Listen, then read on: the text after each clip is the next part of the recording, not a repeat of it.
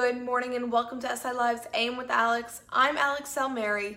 It's Tuesday. We have a warm day ahead of us. Here are today's top headlines. With the first day of school approaching, many parents still have questions.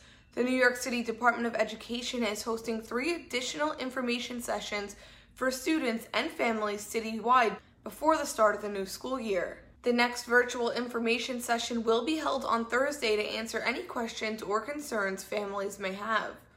The DOE will be convening community and advocate roundtable meetings, briefings with elected officials, and community education council leaders, and more. And a reminder that the first day of school in New York City is tentatively scheduled for September 10th.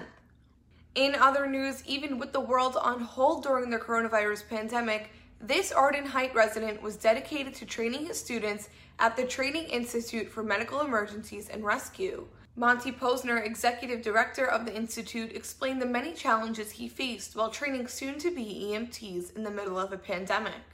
Aside from teaching remotely and having to cut class size, Posner contracted the virus at his day job located at the COVID-19 testing center in Ocean Breeze.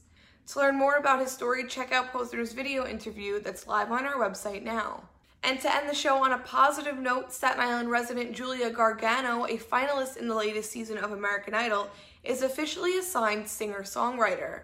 The Westerly resident announced Friday that she will be releasing original music under the record label 19 Recordings. The company has previously signed many other stars that have Idol ties. On a social media post, Gargano wrote, "All of my life I've dreamt of this. To see it becoming reality is unlike any feeling I've known. Let's do this."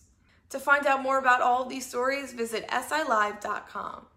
Thank you so much for tuning in. Remember, if you go out, practice social distancing, wear your mask, stay safe, and stay tuned for more updates.